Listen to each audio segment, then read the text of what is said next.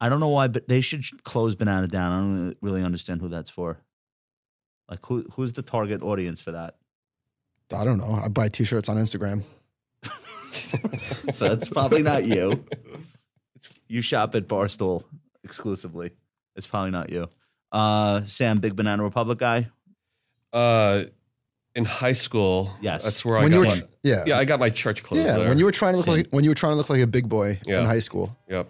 Yeah, khakis. If you were looking for like clothing with elephant prints on it, like that was pretty much the go-to.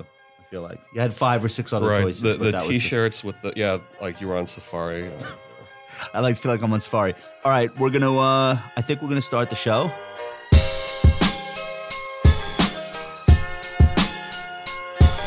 Welcome to the Compound and Friends. All opinions expressed by me, Michael Batnick, and our castmates are solely our own opinions and do not reflect the opinion of Ritholtz Wealth Management. This podcast is for informational purposes only and should not be relied upon for any investment decisions. Clients of Ritholtz Wealth Management may maintain positions in the securities discussed in this podcast. This is Showbiz. All right, Sam Rowe is in the house. Sam, you probably know his stuff from Business Insider and more recently from Yahoo Finance. And Sam is now in a new role that we're going to talk about briefly in a minute. We won't make him go too much into that, but it's pretty cool to me, at least. Michael Batnick's in the house as usual. Michael, say hello. What's up, guys? All right. Can I say something? Yeah. Sam is my only window into TikTok. The only. Oh shit! We totally have to go there too. Yeah. I forgot about that. Yeah. Happy to. But you're doing something. You're smuggling TikToks into Instagram. I don't even want to know your trick. You're like David Copperfield. Like, don't tell me. Well, the trick isn't actually that good because you download. Yeah, it's just downloading and uploading. But you can only. I mean, they have to give you, like, the user who creates the video has to give permission to download, and they only like a quarter of them, give you those permissions. So it's like what you're seeing is just scratching the surface. So you can make TikToks that only can live on TikTok, and people can't take them and repurpose them on another app. Honestly, I don't need the other 75%. I'm good with what I see from you. It's plenty, right? Yeah, it's good. I don't feel like we have a shortage. Okay, Duncan is here. Duncan, we gave Duncan a microphone this time because I feel it's inevitable that we end up dragging him into our bullshit slowly but surely. Hey, guys. Duncan, how you feel? That's it? That's what you got? Big time energy. John Grayson is here.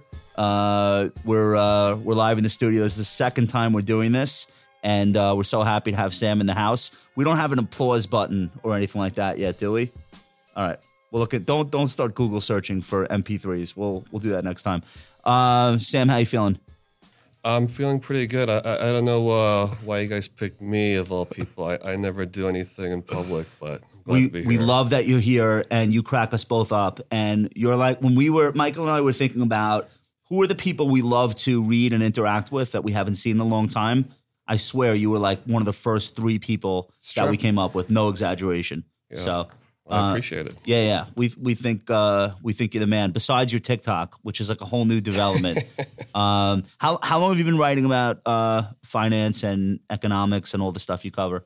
15 years. Okay. I started about 2006. Okay. I was I guess an analyst for a Forbes investment newsletter. Okay.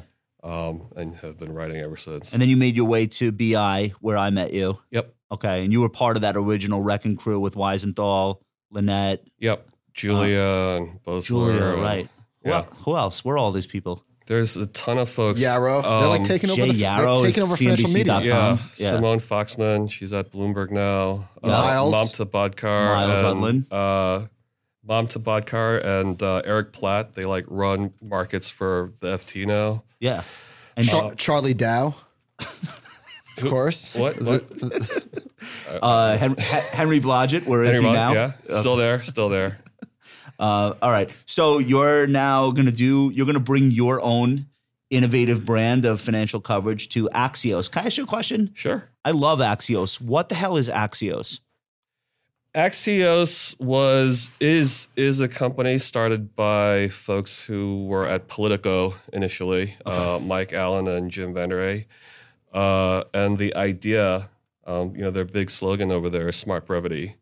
So the idea is just to be really quick, concise with information because, people don't have time. That's why I like it. I get it through Google News where I get all my news. And the Axios article pops up, and then I find myself scrolling like 6 at a time. Yep. But that takes 10 minutes. That's what it should be. Yeah. I mean, we were just talking about TikTok, right? It's like 15-second videos that, you just keep going through. Some stuff you don't like, some stuff you like, and before you know it, you're on there for a couple of minutes. Like that's sort of the irony of all that stuff, right? Like if it's really good, pretty high quality short form, you'll spend hours on there. So you're going to build that skill now of like taking what you normally would have written in 200 words and writing it in 90 words or 100 words. Yeah, something like that. I mean, I think 250 words would probably still work. Okay. And so, yeah, I think that's one of the sort of appeals of the format for me is that, I like that.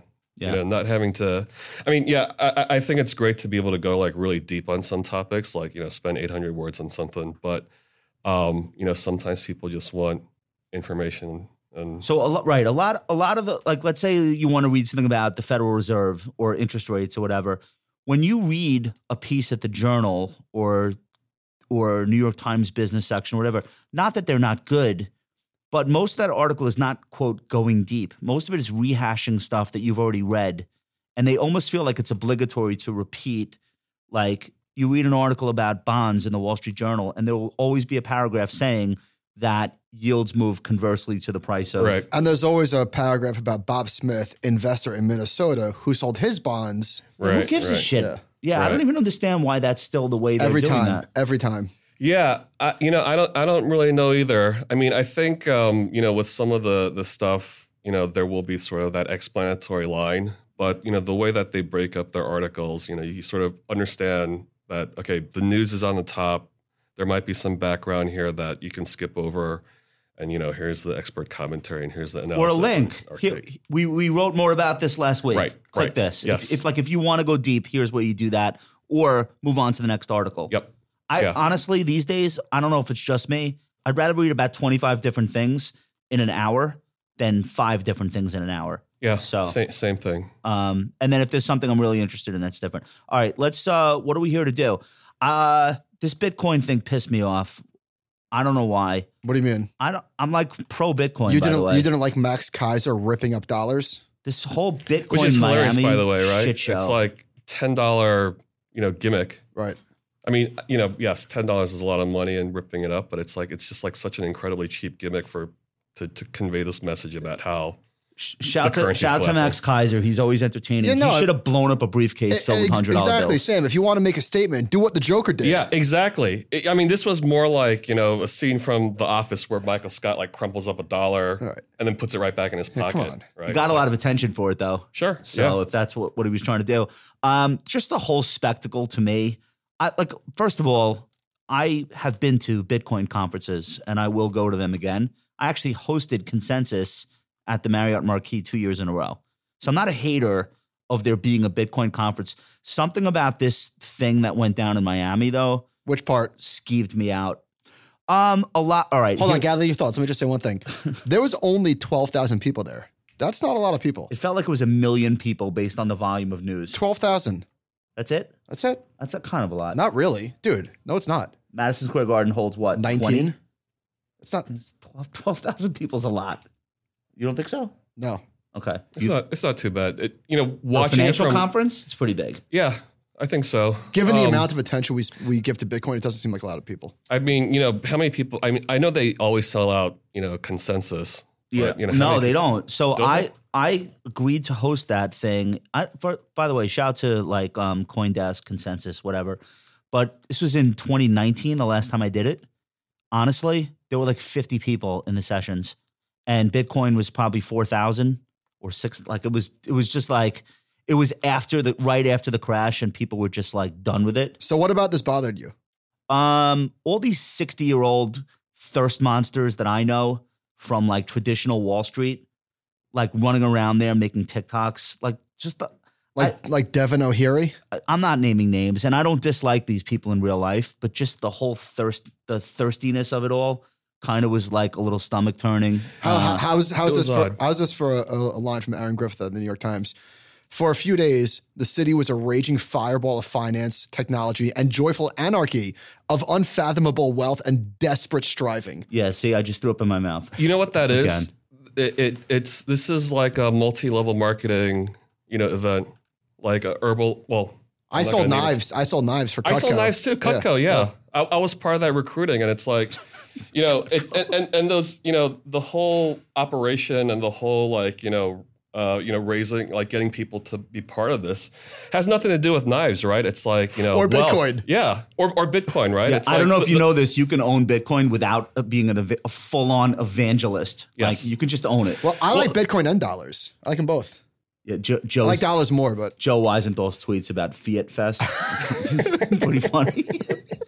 He's planning a conference for dollars. I think that's really happening. I can't tell if it's total shtick or not, but either way, I love it. But I mean, to your point, you watch something like this, and it makes it really hard to take Bitcoin seriously. So the big announcement that came out of this was that El Salvador is going to convert from their incredibly safe and stable reserve, global reserve currency, whatever it is. U.S. dollars. What is it actually? Do we know? I think their primary currency is the U.S. dollar. Yeah, serious. Right. So they're going to move over to Bitcoin, which is kind of cool. It'll be like the first test case of a sovereign country having, I guess, if it works, everybody buying and selling with Bitcoin and paying each other. Well, it's not going to be the only currency, but they said it's their official currency. But you could still use dollars. Oh, so then what is this? It's like you have to accept it. You have to accept it as a vendor. Vendors and merchants need to be. Merchant. So I think it's kind of neat in theory that you could pay your taxes in Bitcoin. I don't know why you would want to, but right. I would want to pay my taxes in Bitcoin and then root for Bitcoin to crash right after I finish paying them. Yeah, I think this is sort of besides the point. El Salvador is tiny. Ben and I were talking about this yesterday. The GDP of El Salvador, again, I understand the psychological significance, the symbolism of this maybe being a big deal. But El Salvador is a $27 billion GDP. The GDP of Maryland is $460 billion. Would you be? I think it's actually smaller than every state in the U.S. Would you be surprised though if they did this conference a year from now and a much bigger company did the same, a much bigger country? Well, that's did the point. Thing? Yeah, that's the point. I wouldn't be surprised. No, I don't think so either. I mean, this is like something you learn in, emerging markets, in investing in emerging markets, right? It's like every different country is going to have a different kind of government regime, and some of them are going to be more volatile than others. And so, you would expect. I mean, I don't know the sanity of every leader of every major economy, but someone else is going to, I don't see if why it works, right? So that's the thing. If it works, like you already have a Caribbean country that's got its own cryptocurrency.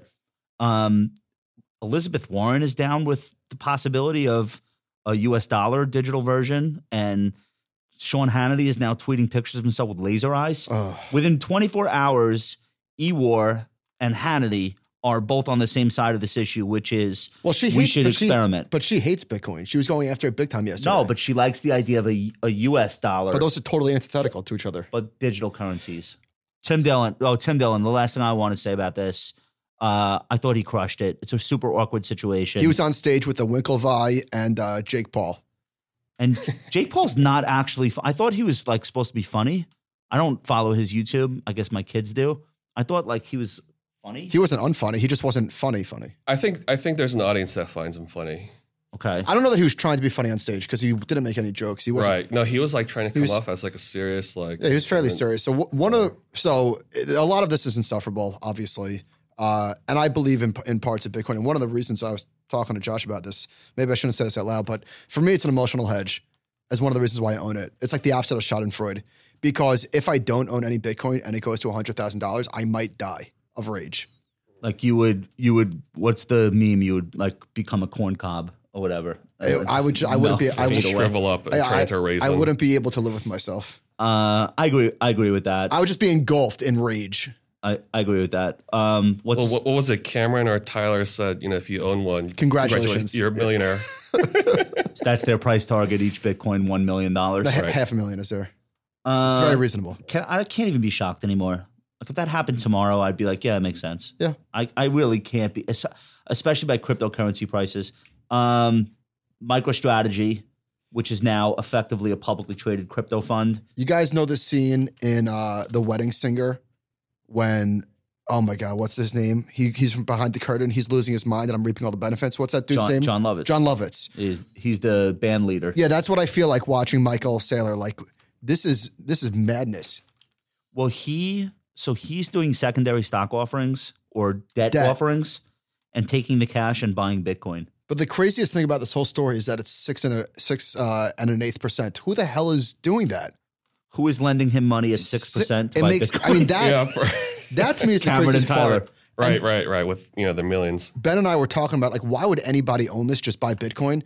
And I had 3 emails to me today saying the same exact thing. Right. I own MicroStrategy in my IRA because I want exposure to Bitcoin, and that's the best way to get it. And I thought, okay, that kind of makes sense. Is it the best way if you could buy GBTC now at a 20% discount to NAV? Is MicroStrategy better? Well, there's no 2% fee. You don't know that the discount is going to get maybe even more discounted. What if this lunatic comes out and says, I sold all my Bitcoin and now I'm in Dogecoin? What do you mean that's not happening? If you owned the stock 2 years ago, you couldn't have predicted that he was going to buy Bitcoin. Well, that's true, but he seems fairly committed. Anyway, I guess that's why you would own this. I would not. Why the debt holders are owning it, I mean, that's a different story. All right. What are we doing next?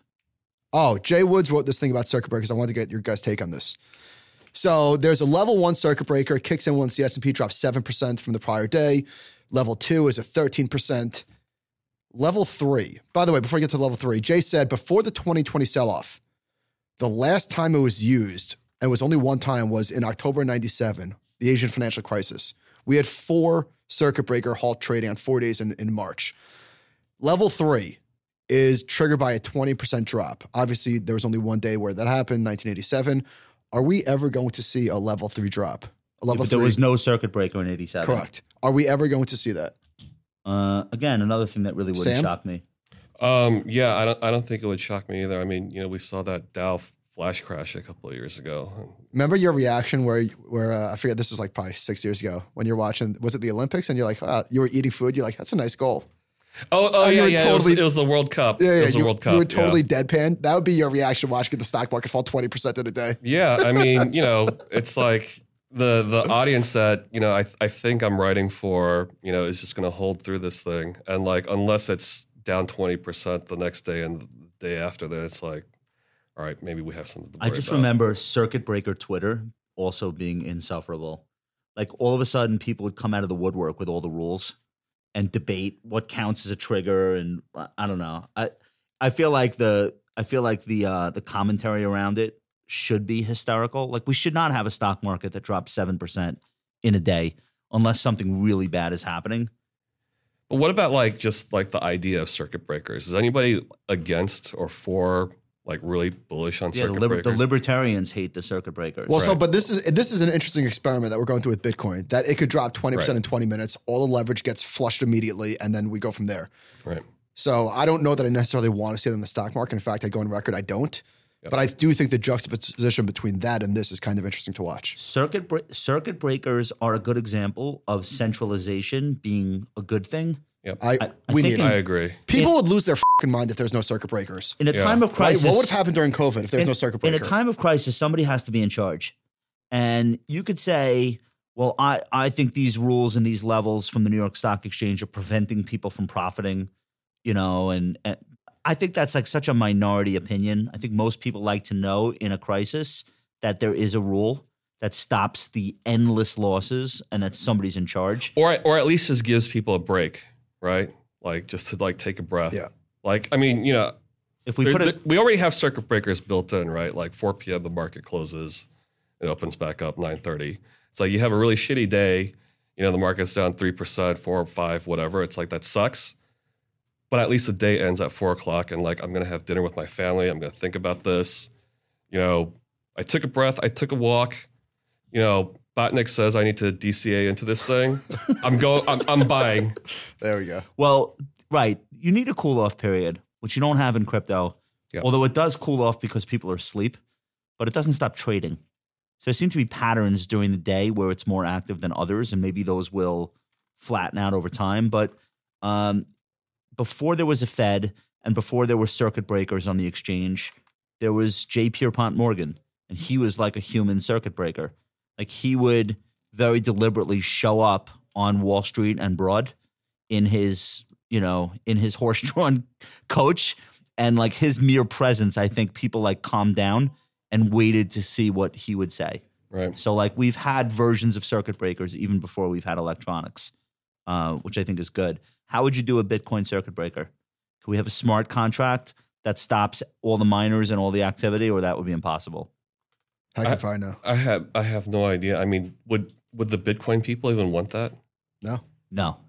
I mean, I think one of the things about circuit breakers, right? Like you buy stocks, you're in the market, but you understand that this mechanism exists. Like if nobody told you that these circuit breakers were going to happen after these certain levels, then, this is an unexpected surprise. Whereas with Bitcoin, this is just the Wild West. They don't want anybody, with their hands in anything. So, well, it is a commodity. Like there was no circuit breaker for oil. As oil went to zero was that in April? Middle of April or something?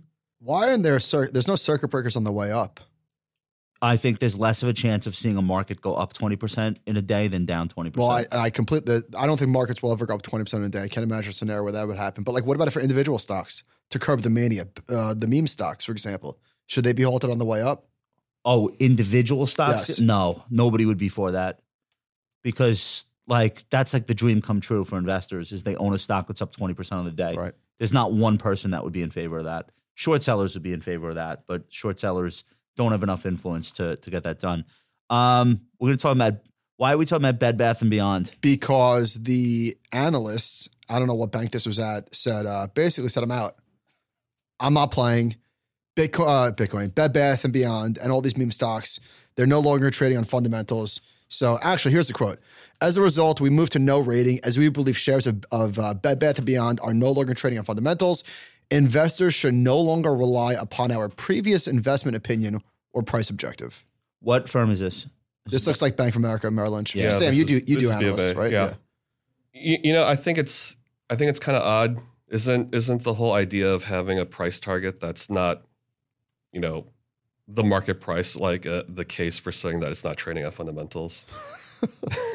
Yeah, this is and B of A, cop-out. B of A too. Also, like I'm pretty sure that they're one of the firms that when they do issue a price target, it's a quote unquote 12-month price objective. So, That's a good point. are they saying that we think this is going to continue for 12 months? Like I don't really quite understand. So right. What if they said ignore our price target in the short term, but by year end we expect the stock to be trading closer to whatever. What if they said in the short term the market is a voting machine? Sam, you read you cover a lot of sell side research, right? Yeah. Have you ever seen something like this? Yeah. There was last year there were a handful of strategists that actually just pulled their price targets on the S&P 500. I remember that. And that was just like super odd to me. But no, this is not really that usual. It's kind of like a bold statement. I think part of this is like trying to draw attention to the analysts so that, when they do come back out with their price target, everyone's going to cover it, right? Maybe this is someone who. What was the rationale for them saying, forget our S&P 500 year-end price target? Isn't that when you need their opinions most? Yes. They should resign. I think if they can't say something constructive in that moment, and their approach to like thinking about markets is to say forget everything, like nothing we say matters. I mean, this is the job of an analyst, right? I mean, to ignore the noise. You do all the fundamental. No, not to ignore the numbers. The noise. Right, exactly. To ignore the noise and say that the reason why we apply fundamental analysis to this thing is because this is what we think it's worth, and over time we think this will eventually trade at that. With these meme stocks, I feel like supply and demand are the new fundamentals. Like, and actually, Gensler was talking yesterday about looking into some of this stuff. I don't know what regulators could possibly do here. Right. I think one of the links to one of these stories actually goes to a guy who says B of A probably needs a technical analysis department. Yeah. So I was thinking that like the analysts are trained to analyze the business, but right now you need a stock analyst. You need somebody that understands market structure. Market structure, short positions, sentiment. If you're not doing that, like at a minimum, then what the hell are you talking about? Right. The private value of this business off the market if it didn't trade? Nobody needs that information. Like we need stock analysts. They need market internal information. GameStop has 4 analysts left covering the stock. There were 9 in January. I'm surprised there were even 9 in January. This was a tiny, basically worthless business, but whatever. They've lost half their analysts with the same rationale. I think this is Bloomberg. Telsey Advisory Group was the latest firm to walk away from the stock, discontinuing coverage of GameStop earlier this week. Analyst Joe Feldman said the firm is always reevaluating what it makes sense to cover, given which stocks are attracting interest from its clients. Oh, come on, Joel Feldman. Your clients aren't interested in GameStop now because it trades 90 billion shares a day. So who is interested in this stock? The whole world. Yeah, everyone. So what are you talking about? So we have a lot of, this sort of like, quote page activity data at Yahoo Finance. And yeah, I mean, the traffic to tickers like AMC and GME and the meme stocks, it's unbelievable. It's, 8 times, what people are going to see when eight times the number of traffic that you get on like the Tesla ticker. Let's stipulate that that's all retail, right? Yep. And most pros are looking at a Bloomberg terminal. Yes. Okay, fine. You're going to tell me trades going off of 50,000 contracts at a clip, that's retail? Bullshit. No, I saw a data point Nobody has that I saw a data point last week that 11% of the orders were odd lots for one of these stocks. So most of the money, so obviously retail lit the spark, and hedge funds, et cetera, are dumping gasoline on the fire. Right. Melvin Capital and somebody else, I just saw a report that they had combined $6 billion worth of losses in January.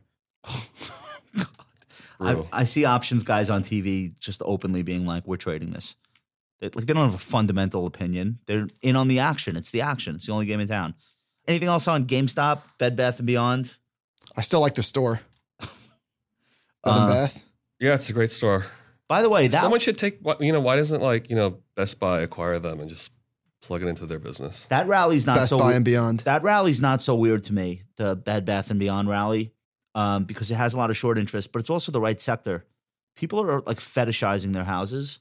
And I saw Restoration Hardware's earnings, the spike in the stock today. I think it's up 15% as we're talking or something like that. How did Wendy's become a meme stock?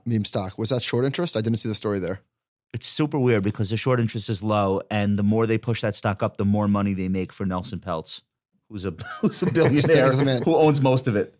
So that one's... I was a big junior bacon cheeseburger guy in high school. What Wendy's? Yeah. Oh, I'll up some Wendy's right now.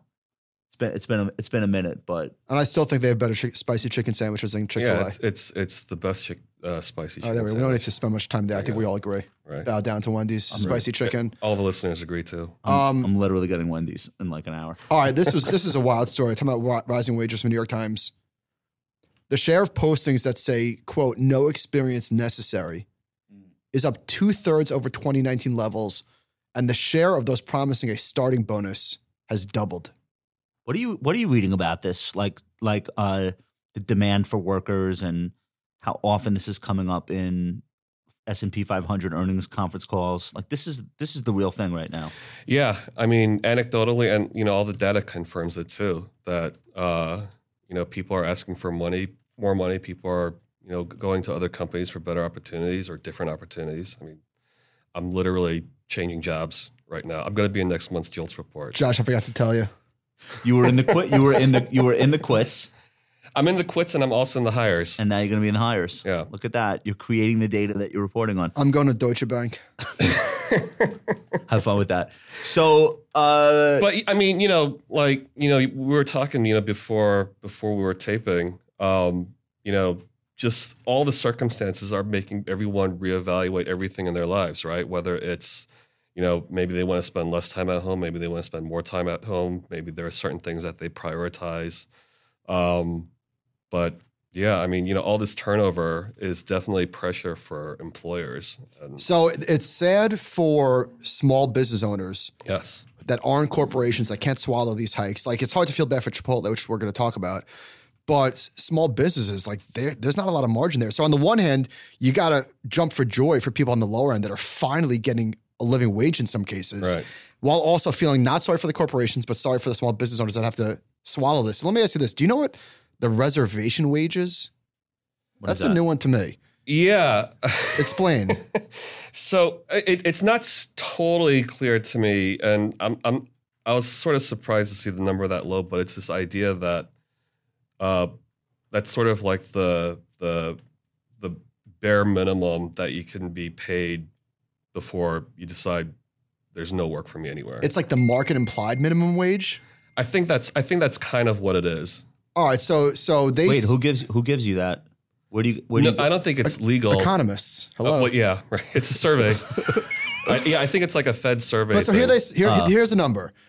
So the reservation wage, as economists call the minimum compensation workers would require, was 19% higher for those without a college degree in March than in November 2019. A jump of nearly $10,000 a year. That's awesome. Dude, and that's the people, that's Trump country. Like, those are the people that really, like, the whole narrative that they've been left behind. They've been left behind. They don't have advanced degrees. They don't live in metropolitan cities. So that's a massive win. It's not a win for small business owners that have to employ those people. But on balance, that's a win. Here's what's crazy. So the Fed is basically like, we're going to let inflation run hot until we get back to whatever they think is the right employment rate. It was under 4% going into the pandemic, which probably is unnaturally low. Right, it's like not realistic that should be the target, but now it's 5.8%. Apparently, that's still not good enough. They say there are 7 million people still not having gotten their jobs back from pre-pandemic. Okay, while that's going on, there are 9.29 million open jobs as of April, which is up 1 million from the 8.29 million job openings in March. This is from Bookvar. We've never seen this much availability after the previous record, which was in March of this year. Sam, you're like the chief investment officer of Jolt's Twitter, I feel like.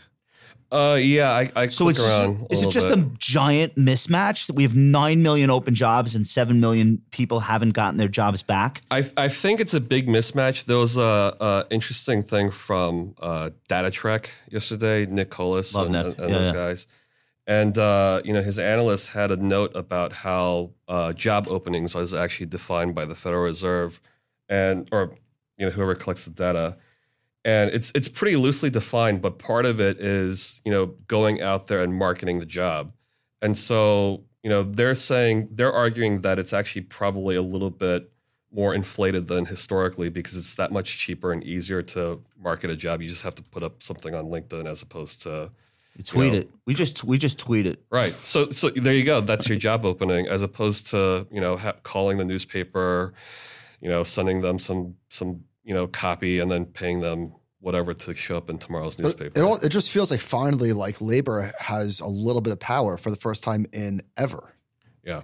Power, and I wonder how much of the mismatch is not even about skills, it's about geography. Like, maybe the jobs are in places that people aren't moving to fast enough. There's got to be some element to that. I haven't seen it, but I can only imagine that's a big factor. And it's hard to get people to do that. I think that, the other thing that Colas mentioned was that a lot of the job openings, as well as like the folks who are out of work are, it's New York and LA are really big, but like even on like a proportionality basis, it's largely in those big cities. So do we think like how many open jobs can we go to? I mean, we're at a record, but this could keep going. Like it's a long time before you turn something like this around, I think. And if people are still spending at an increasing rate. Yeah. And one other thing that I was thinking is like, how many of these people just never become workers again because of this new entrepreneurialism that's running wild right now, which is a great thing. But how many of these people just, you think they're in the labor force waiting to get a job back, but they're actually repairing bicycles in their backyard and they're happy. Like, I think that's got to be a big element to it too. You want to do Chipotle? I had Chipotle today. This is the most hilarious thing I read all week. Dude, hold on. Before we get to this, I couldn't believe it. I went into Chipotle.com to order downstairs, and it's like brand new. And it's a quesadilla. They invented a quesadilla. Oh my God. This is wild. Oh my God. It was very tasty, but I'm going to stick with the burrito because they had like 3 sides, and you had to use the fork for the sides. It wasn't a great eating experience, but the quesadilla tasted pretty good. All right, so they want to get 20 cents more a burrito or something? Big deal? 4%. It's 40 cents on a burrito. I don't care. I don't think anybody cares. But what people found hilarious was that they felt the need to say this is because we're giving people wage hikes. And then I threw this in the doc. I looked it up. Brian Nickel, the CEO, God bless him, by the way, created a lot of shareholder value, I suppose. He made $38 million last year. How long has he been there? I don't know, 10 minutes. Yeah, like 2 or 3 years. Or maybe 2 years. Steph Curry made $40 million last year. Remember Diarrhea Gate?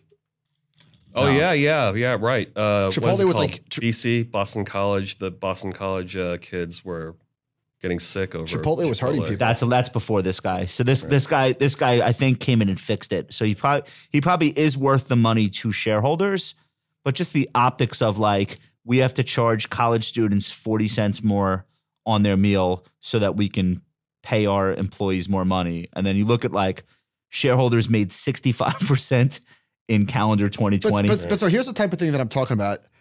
I'm very happy to subsidize increased wages at places like this, right? Okay, my burrito costs 40 cents more. Same. Big freaking deal. I think everybody agrees. The problem is not corporate America, right? Like employers for small and mid-sized businesses can't really offset it that easily. Right. Well, right. It's gonna be harder to compete for labor because it's more difficult to put through price increases. So one thing and this is like, separate from, national wage increases and stuff, but so Brian Nichols' comp, the $38 million, if you go into the proxy statement that was published like 2 months ago, there's a section explaining what exactly happened there. And there's how it got so big. How it got so big. By the way, this is why it's great to have a journalist on the show with us. Yeah. Right. So we don't read that far. So there's a section that was like, COVID-19 special adjustment. And, as with any kind of CEO, the annual bonus and the stock awards are all tied to performance metrics, right? Same store sales, profit margin, cash flow, net earnings, that kind of thing. There's a note in there that said the board contacted like 5 of Chipotle's largest shareholders that accounted for like 34% of the outstanding shares. BlackRock, Vanguard, State Street. They called the ETF. Yeah, Joe Chipotle. Yeah, and so they got approval to make a tweak to how he would be able to earn his 2020 compensation, and so they were able to make they greenlit adjustments that said, all right, so you had a comp store sales target for 2020. Just this one time, we're going to exclude March, April, and May. Oh my God! From those comps. It's non-GAAP number. We're going to exclude March, April, May from the cash flow target, and any COVID-related expenses, we're going to exclude that from the cash flow target. And there was actually a third sort of hilarious sort of adjustment that said, but we're going to cap sort of the limit of your annual bonus to 275% of what your target is, as opposed to 300%. So basically, you can still earn 3x what we're hoping for you to get. Right. And that accounted for like 20. I forgot what the exact number was, but it was like 26 million of his comp was thanks to like these non-GAAP compensation metrics that he was being held to. When they're doing these sort of stock awards and bonus structures, why don't they ever compare it to their peer group, or at least the S&P 500? Just as they do. They do. They do compare it to the peer group. So these. That's the game, though. There's 5 consulting firms that are setting the comps for 500 companies, and they're all in a race to get the business. And they know the quickest way to get that consulting contract is to be looked at as, oh, these guys will hook us up. Right. You understand that? No. Who do you think is paying the compensation consultant? If you had to guess, the company is. Right. So what's your point? So my point is the people who make the decision it's the same as the ratings agencies. The bond issuers are looking for favorable ratings, obviously. This is no different. So when you bring in a consultant who's going to set comp, you don't want somebody that's going to come in with a knife and start chopping your potential comp. So it's an arms race amongst all the companies, right? Do I have? Yeah. So one thing to make this a little bit more intuitive is to actually look at Chipotle's competitors and what you might think are the comparable companies to Chipotle. Like the VIX? Is that one of the competitors? Domino's Pizza. Yeah. Wendy's. So what you do is in the proxy they'll actually list the companies that Chipotle's execs comp is going to be benchmarked. Exactly. Yeah. But if you go through each of those companies and go through their proxies and see who their peer groups are, they're all going to be mismatched. It's all going to be different because I don't think they said it explicitly in the Chipotle proxy, but what usually happens is you have this peer group because, you eventually present this case to the board and the shareholders to say, Brian Niccol, $38 million, but that's like, in the median, that's like the 50th percentile of these 20 companies, or maybe it's the 75th percentile of these 20 companies, but you have to pay him or else, he's going to go to Papa John's. He's going to go to Papa John's. He's going to go to Domino's where they're going to pay him slightly more. Right. I think the shareholders have made so much money in Chipotle over the last, let's say, 3 to 5 years since the turnaround. Yeah. They're not going to question it. They're not going to question it. It doesn't matter. Nobody sees it as money coming from them because most shareholders don't own enough that it matters. And the biggest shareholders are index funds, and they care the least, arguably. What is the biggest source of inflation in your lives that you've noticed? Like, holy shit, that was expensive. Trying to comp against Brian Niccol, pretty much. It's been pretty difficult for me. So I've listed that as my comp, and it's not working out. It's not working out very well. You should hire a really good comp consultant. So for me, it's booking travel. Everything's off the fucking wall. It doesn't matter where. It doesn't matter when. Hotels, flights. There's just no way to do it and feel good about it after you hit enter on whatever you book. I traveled in April or May. It wasn't that expensive. Try booking something now. Yeah, I traveled late April and I started looking at prices like late March.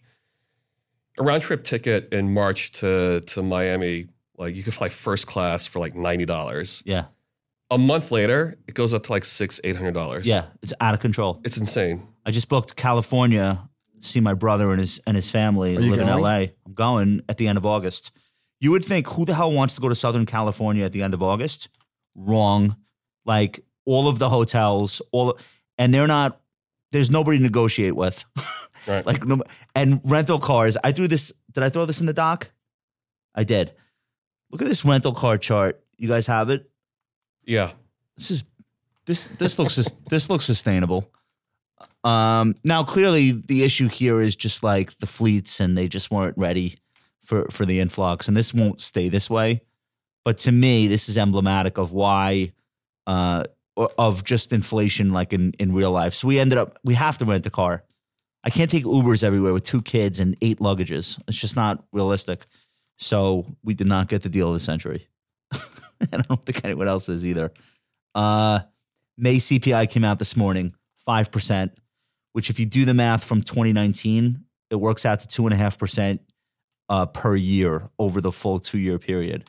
So like if you want to get rid of the base effects from 2020 and look at a 2-year number, it's still hot. I thought it was 2.5% over 2019 prices. No, it's 5% over 2019 prices, which equates to 2.5% annual growth over 2 years. Let's agree to disagree. Because the quote that I pulled was, compared with 2 years ago, overall prices rose a more muted 2.5% in May. Yes, we're saying the same exact thing. No, you're not. No, we're not. You're saying it rose 5% from 2 years ago. I'm saying if you average out the growth over the last 2 years, it works out to 2.5% per year. I don't think it's per year. Sam, what do you think?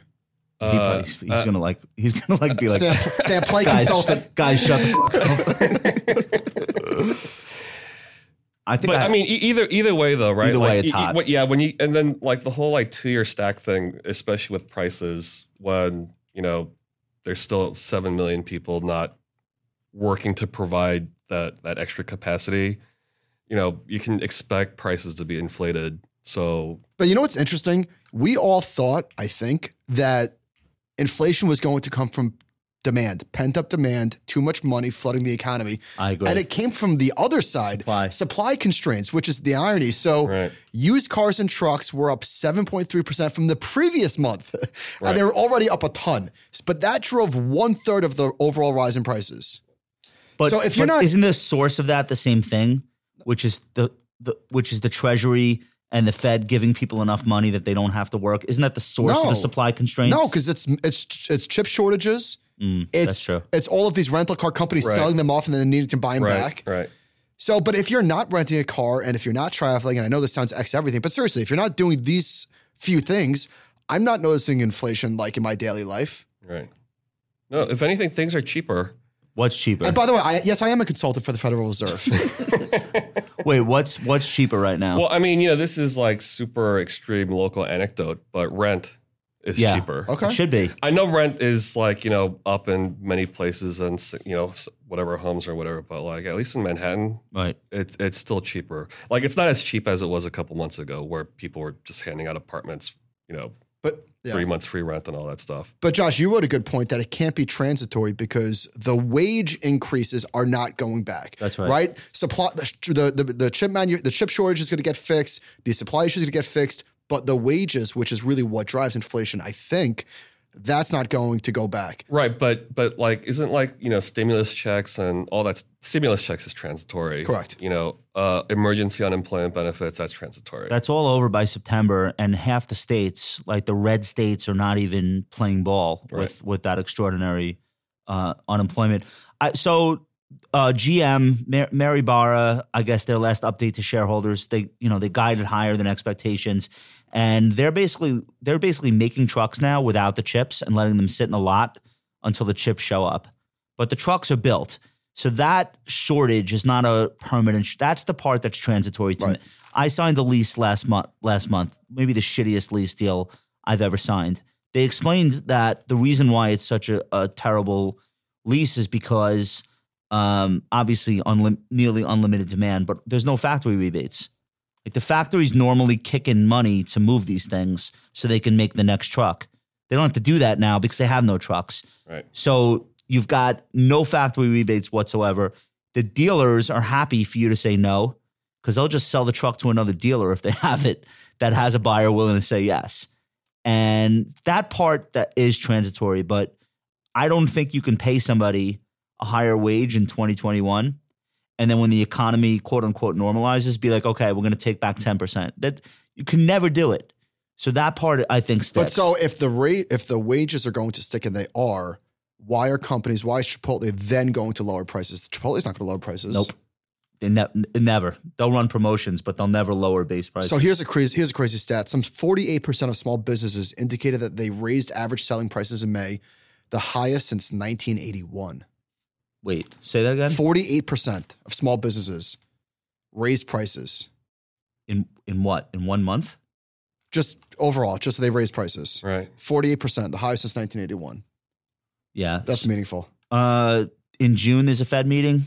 Sam, I assume you'll be covering it and reading everybody's commentary. Yep. Do you think that's the moment that they start saying taper out loud? They'll probably, I think they'll probably stop saying that they're thinking about it. They're just now thinking about it. Right. But, it's like they can still talk about, all these transitory items, right? Unemployment benefits, school reopening, vaccines still have to get out. I think a lot of the analysts were responding even to today's CPI report and last week's jobs report. And they're just still saying, listen, it's just the data is still extremely noisy, and they still have time. We have a 10-year Treasury under 1.5% on the same day that we get a 5% year-over-year CPI reading for the month of May. The market clearly believes the Fed or agrees. I mean, just my personal opinion, it looks like the market agrees that this is mostly transitory. So do I have that right? Is that what you're coming into contact with when you're reading all these notes? Yeah, I mean, maybe people have had enough time to, really go into the research and the data and listen to what the economists are saying. Well, Ben Breitholtz from Arbor Data Science. Do you follow him, Sam? Sort of. I see him get shared a lot. So he says, judging by the market reaction today, investors are more firmly in the transitory camp than ever. And this is investors, not the Fed. Even financial media news trends have quickly shifted away from inflation as coming storyline. So this chart, I have to turn my head. It's a ratio of inflation will rise to inflation will fall. And there we go. It's coming down. This is newspaper articles Yes. about rising inflation? Yes. Why did it just collapse? Because this is the ratio between the count of articles discussing inflation will rise versus inflation will fall. So that peaked in May of 2020? Do I have that right? Yeah, I think people were... right, because you have Fed stimulus and all the bailouts and whatever. Though it is funny emergency because it did peak earlier than I would have thought it would. That doesn't make any sense. This is going to spike up. I wonder what the lag is. I wonder when the last month is. Are they looking at like March of 21 or are they looking at May? They're using rolling 3 months, so there is a lag. Oh, that's going to explode higher. I'm sorry. I don't think so. You really don't? I don't think so. All right. I could be dead wrong on that, obviously. Michael. So the economist for Barclays said, I'd say stronger service inflation right now is actually a good thing. No one ever wants to think higher prices are good, but in this case, I think it's reflective of healing. I think that's right. I think higher prices are okay, as long as obviously the fear is that they're gonna continue, and that's not good. But what we've seen to date, I think is okay. Yeah, and if you get double digit inflation in used cars and airfares and hotels and all this stuff, like that's fine, right? But if you have 5% CPI, but it's a lot more broad based. Yeah, no, that's not good. That's way worse. But it's all going to commodities and not going to people. Right. Yeah. Gas prices are rising. Right. Gas prices are rising, but people are rising to like 2017 levels, though. Like it's all in context. All right, let's move on to this Benedict Evans thing. He's at A16Z, right? Yeah. So he did this piece. Basically not a history of, but it's called 75 Years of Advertising. And he makes an interesting point that they say that if you're not paying, you are the product. But he's saying that's what newspapers were. We think of that as Google or Facebook. That's what newspapers were. Yeah. Basically, they were selling it at cost, and all their money was coming from advertising. Right. And then he shows charts that we've seen before, the decline of newspapers, but he puts it into context that I've never quite seen before. So we got, U.S. newspaper, obviously it was going sideways in the late 90s and completely crashed after the GFC. Revenue. Revenue. Okay. So the New York Post was sold for a quarter for 10 years. Like from 2000 to 2010, it was 25 cents. They had no intention of making money.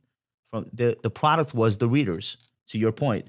What they wanted to do was have twice the amount of daily readers as the Daily News to improve their ad rates.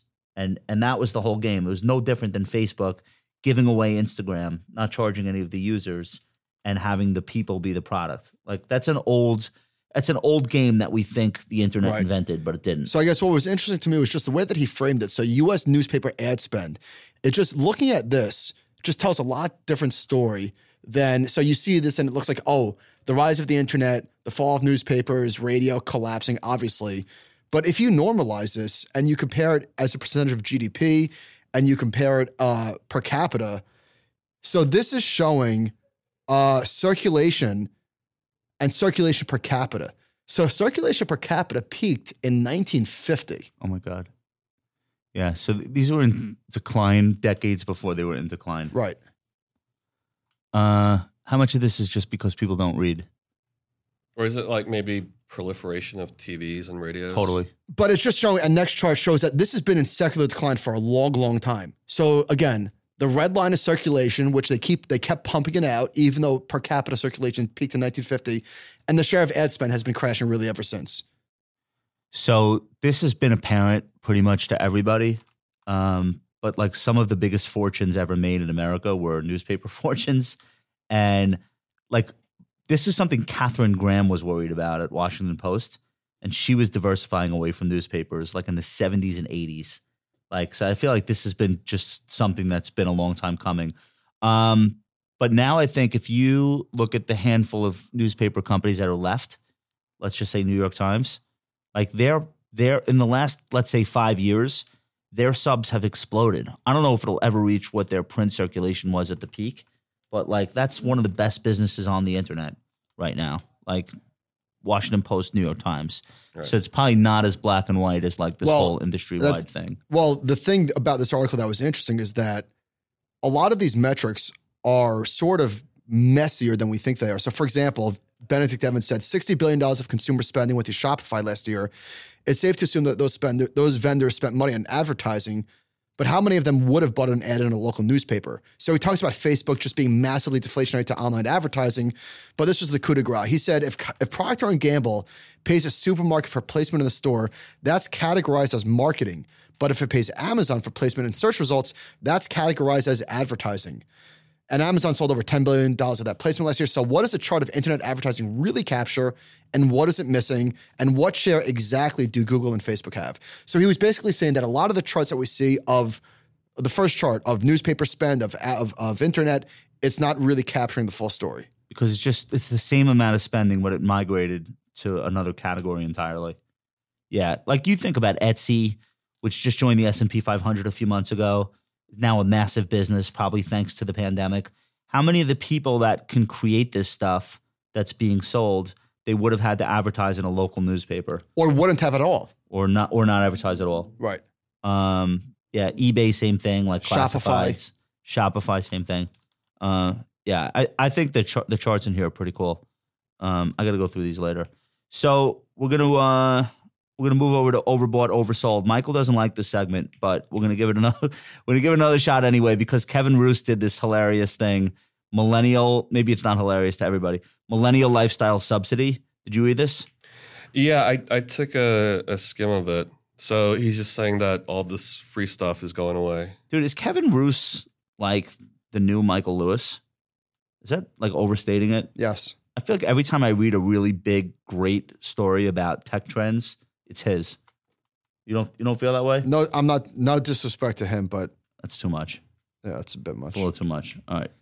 Shout out to Kevin. So what's the upshot? This is from his piece. He writes in the first person a lot too. He's like Mark Twain. All right, today that might be too much. Also, today my Uber ride from Midtown to JFK cost me as much as my flight from JFK to SFO. Sonny Madra. Oh, that's not him. That's somebody. That's somebody he quoted. But it was a $250 ride to the airport. Somebody else said on Twitter, Airbnb got too much dip on the chip. Am I saying that right? No one is going to continue to pay $500 to stay in an apartment for 2 days when they can pay $300 for a hotel. The average Uber and Lyft ride now costs 40% more than it did a year ago. Food delivery apps like DoorDash and Grubhub have been steadily increasing their fees. So what he's basically saying is that the spigot from Silicon Valley to fund these companies, which is subsidizing cheap shit for everybody, is over. And now companies are starting to let the real prices show through. X being funded by essentially free money. Now that's happening before they even raise rates, which I think is interesting. But I think it's maybe a little bit overstated that everything was so cheap for so long. He seems to be saying that Silicon Valley was funding the millennial lifestyle from 2012 to 2020, and it just suddenly ended. I don't know that it's quite that big of a factor in people's lives, all this free stuff. This is the second time I've seen this word. I guess it's a brand, Balenciaga. Yeah, that's hot shit. What is it? It's fashion. They don't sell that on Instagram? No. It's I think it's like like really highbrow European fashion. Okay, so then now all like the Gen Z TikTokers. It's rapper shit though right now. So I'm gonna say no because, for example, Public, they don't sell payment for order flow. You could like pay them in smiles. I don't even know how you tip them. You give them a tip if you want. Right. So there's still plenty of these kind of things out there. How about the buy now pay later companies? Yeah, somebody is subsidizing that with venture capital money for sure. So I still think that thank you to Mark Andreessen and Ben Horowitz. I still feel like we're living pretty good. We salute yeah, you. And this wasn't really a new phenomenon, right? Like, how is this any different from getting a free phone, but then you sign up for like a 2-year plan, getting right? an AOL CD-ROM in the mail. Right. Here's 90 hours of free internet. Right. Like somebody was funding that. You get a free razor, but then you go back and you got to buy the refills. I forget who I spoke to 2 years ago, and this is obviously very common. I said, "Oh, this is really interesting. What's the business model?" And she was like, "Oh, we don't have one. Like, we'll worry about that. We're just." It's like this is like It's Always Sunny. Work? Like it's such a, like I don't know. You guys watch It's Always Sunny in Philadelphia. Well, Yeah, anyways, it's just like every episode for 9 seasons. Absolutely. So you saw the one with Dave and Buster's, and they try to like replicate. So it's like they start with the great idea of like the promotion, right, for their bar. It's like we're going to give out all these like free Patty's bucks so that people can buy, all this stuff free, and we'll get all this business. But they only had half that plan. They didn't have a plan to convert these people into customers that would pay so that they could recoup all those losses. Right. So I think that was the same season as Rum Ham, which is easily like I think the best Always Sunny of all time. Duncan, you strike me as an Always Sunny guy. Is that right? Yeah, I watch casually. Yeah, it's a good show. I'm a little behind. Wait, you're first watching it now? Yeah, I haven't caught up on the latest seasons. I'm probably 2 seasons behind. Was that Danny DeVito? But you saw like Dayman Night, like you saw like the classic shit. Yeah, I've seen the classics. Sam, Josh and I saw Danny DeVito at the screening for The Irishman. Right. Yeah, we did. Oh, no way. Yeah. So we went to that theater. Remember The Irishman? We went. What's that theater in the East Village? That was like the only place they were playing in New York. The one by the cellar. Whatever. But nobody was like, is that Danny DeVito? He's like the most recognizable man on the planet. Well, everyone was seated, and then he like ran down the aisle to go to his seat up front right before the lights went out, which I think is strategic. I don't feel like he could just sit there out in the open at a Martin Scorsese premiere. Right. I don't think he could do that. He's very oversold, by the way. Okay, so here's my overbought. That stocks are in a bubble. Sam, do you know what the CAPE ratio is? Have you heard of that? So it's been a long time since people have been saying that stocks are in a bubble. A long, long time. I remember my whole life. Like 2013 was a big year for bubble callers when stocks finally broke out of their 07 high. Yeah. So anyhow, I think that's overblown. Howard Silverblatt had this great. That's Michael's dentist, Howard. Dr. Silverblatt, by the way. Had this great data point that made me happy. The S&P 500 quarterly cash flow has never reached $500 billion. But Q1 2021 looks like we'll easily beat that mark and set a new record. How about that? Fundamentals. So you also have a bubble in the fundamentals. Yeah. That's great. Arguably an even bigger problem. Things are way too good. So you have a bubble in fundamentals and a bubble in prices. I mean, I just feel like wait, give people this context.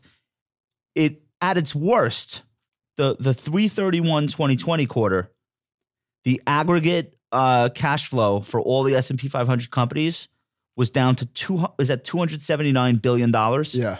So we're going to double that in a year? Yes. Just shy of a year? So I understand why people say there's bubbles, because there are micro bubbles, certainly. Sure. All over the place. But if you look at, obviously, the aggregate data, and you look at companies like Apple and the stocks that make up the index, come on. I mean, a bubble has to burst. And a bubble has to burst and fall by like 80%. Right. Yeah, it's when the fundamentals are as good as the stock market performance, it's very hard to say you could say stocks are expensive. Stocks are 100%. Sure. You should say that. And you could, it's always fair to say stocks can get cut in half from here. They always can. Right. But it's not because we're in a bubble and they have to burst. Right.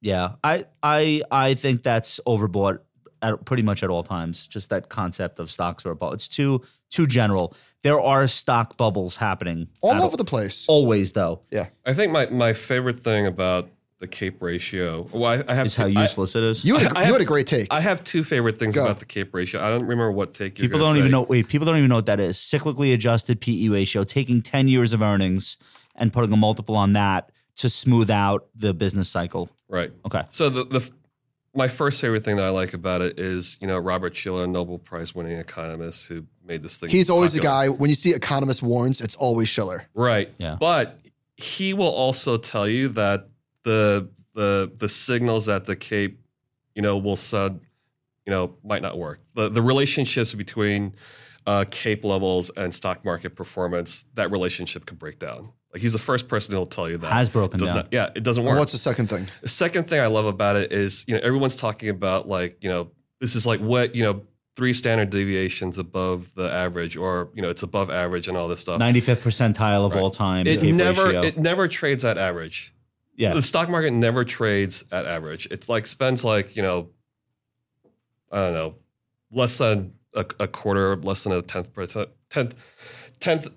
of a time, within like a standard deviation. That's how the average gets formed, by the ping pong back and forth. And then the average has been going up. Well, right. that's my favorite. That's my favorite take of yours. And I've been writing about the average rising for years.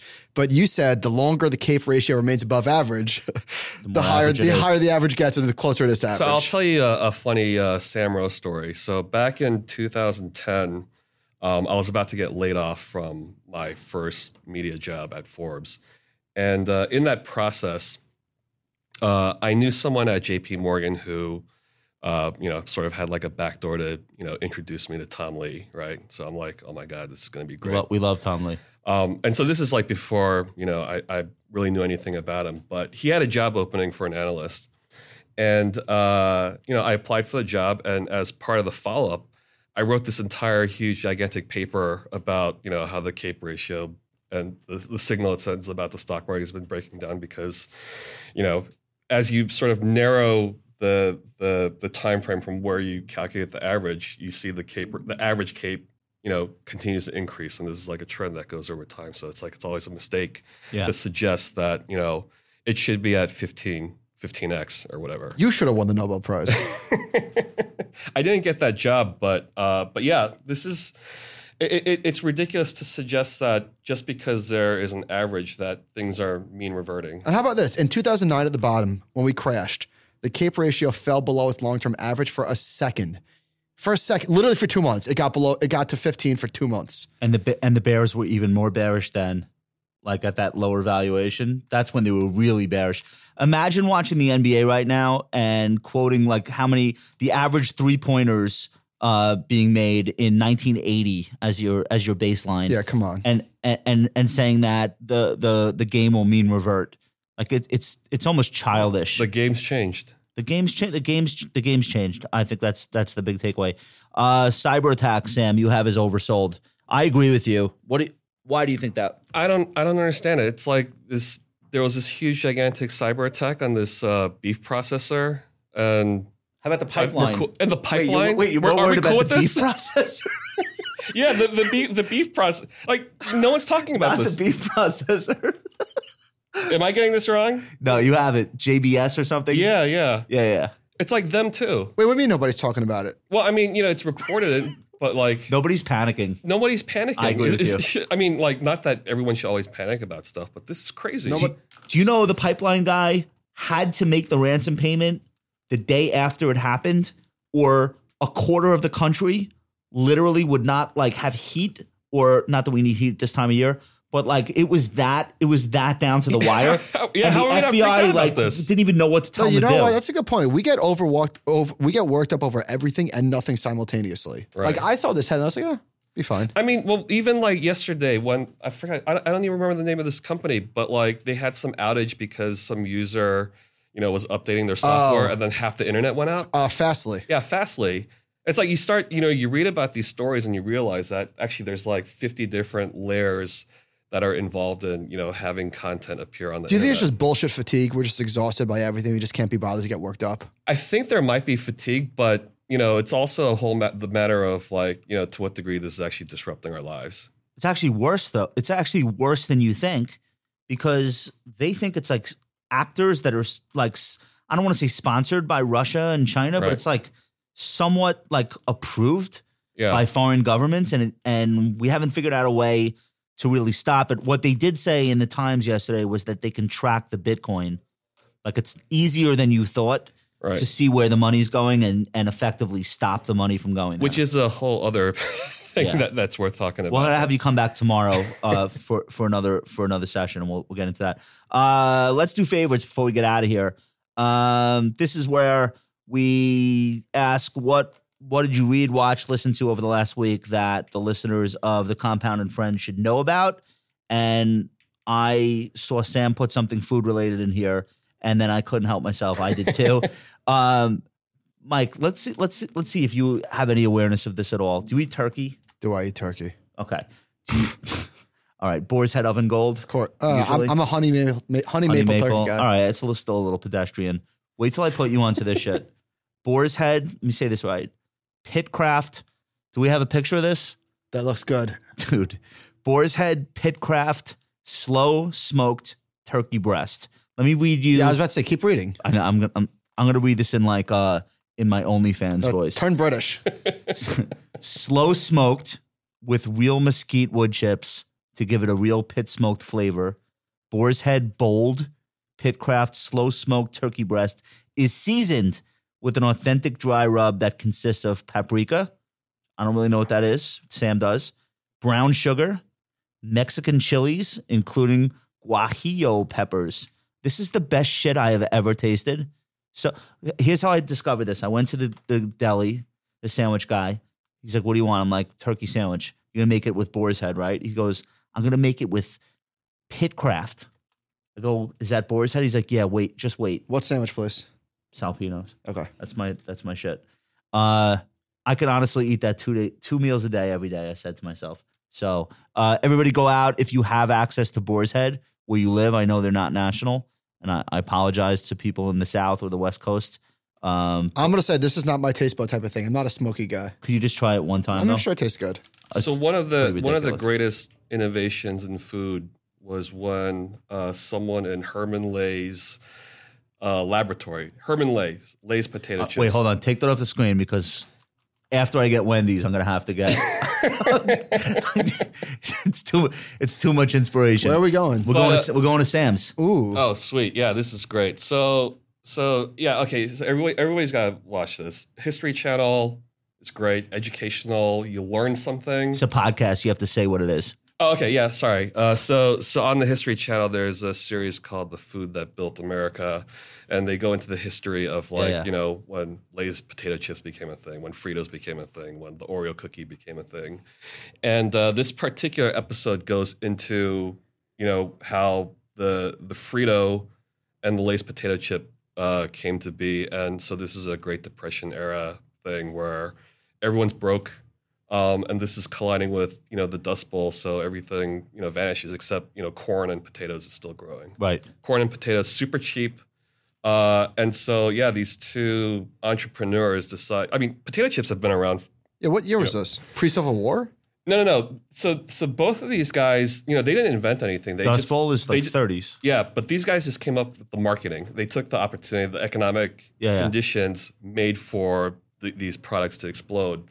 But yeah, it was corn chips were always a thing, but this guy said, I'm going to sell this to broke people because it's cheap, it's shelf stable, it's a cheap form of calories and people need to eat. Same thing with Herman Lay. But yeah, your turkey story reminds me of because potato chips were just sliced potatoes and they put salt in.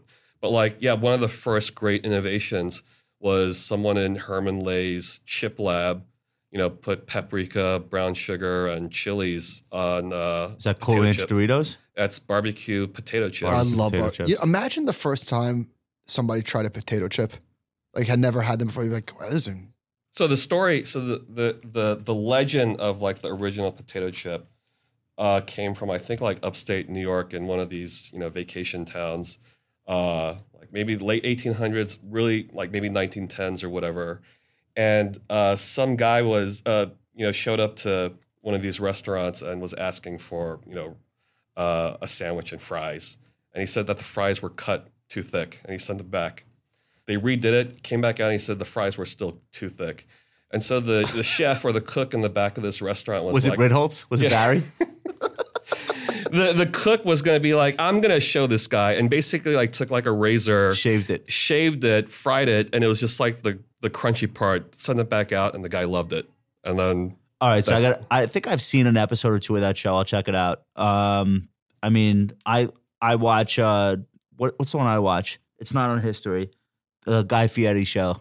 Diners. Do you watch that? Oh yeah. I'm into that.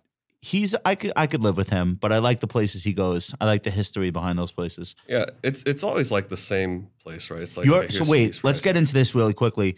You're cooking your ass off on Instagram. So are you gonna keep going even after the reopen? No, I'm actually sort of over it now. You're done. I'm sick of it. But so all those things you've cooked, they live.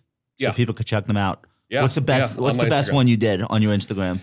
The best one, I think it was a tie between two things. Chicken soup.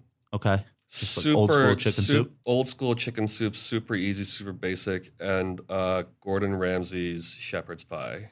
I don't think I saw that one. Shepherd's pie. But it's all like pub food kind of stuff. Did you you cook like 300 things though? Like you were not screwing around. No, this was like my coping mechanism through the pandemic. And it's like, it's like pub food, like stuff that you get at a bar, but like you can't, like you get it on Seamless, it's disgusting. Yeah. Were your neighbors like, I can't wait to see what Sam's got for me next?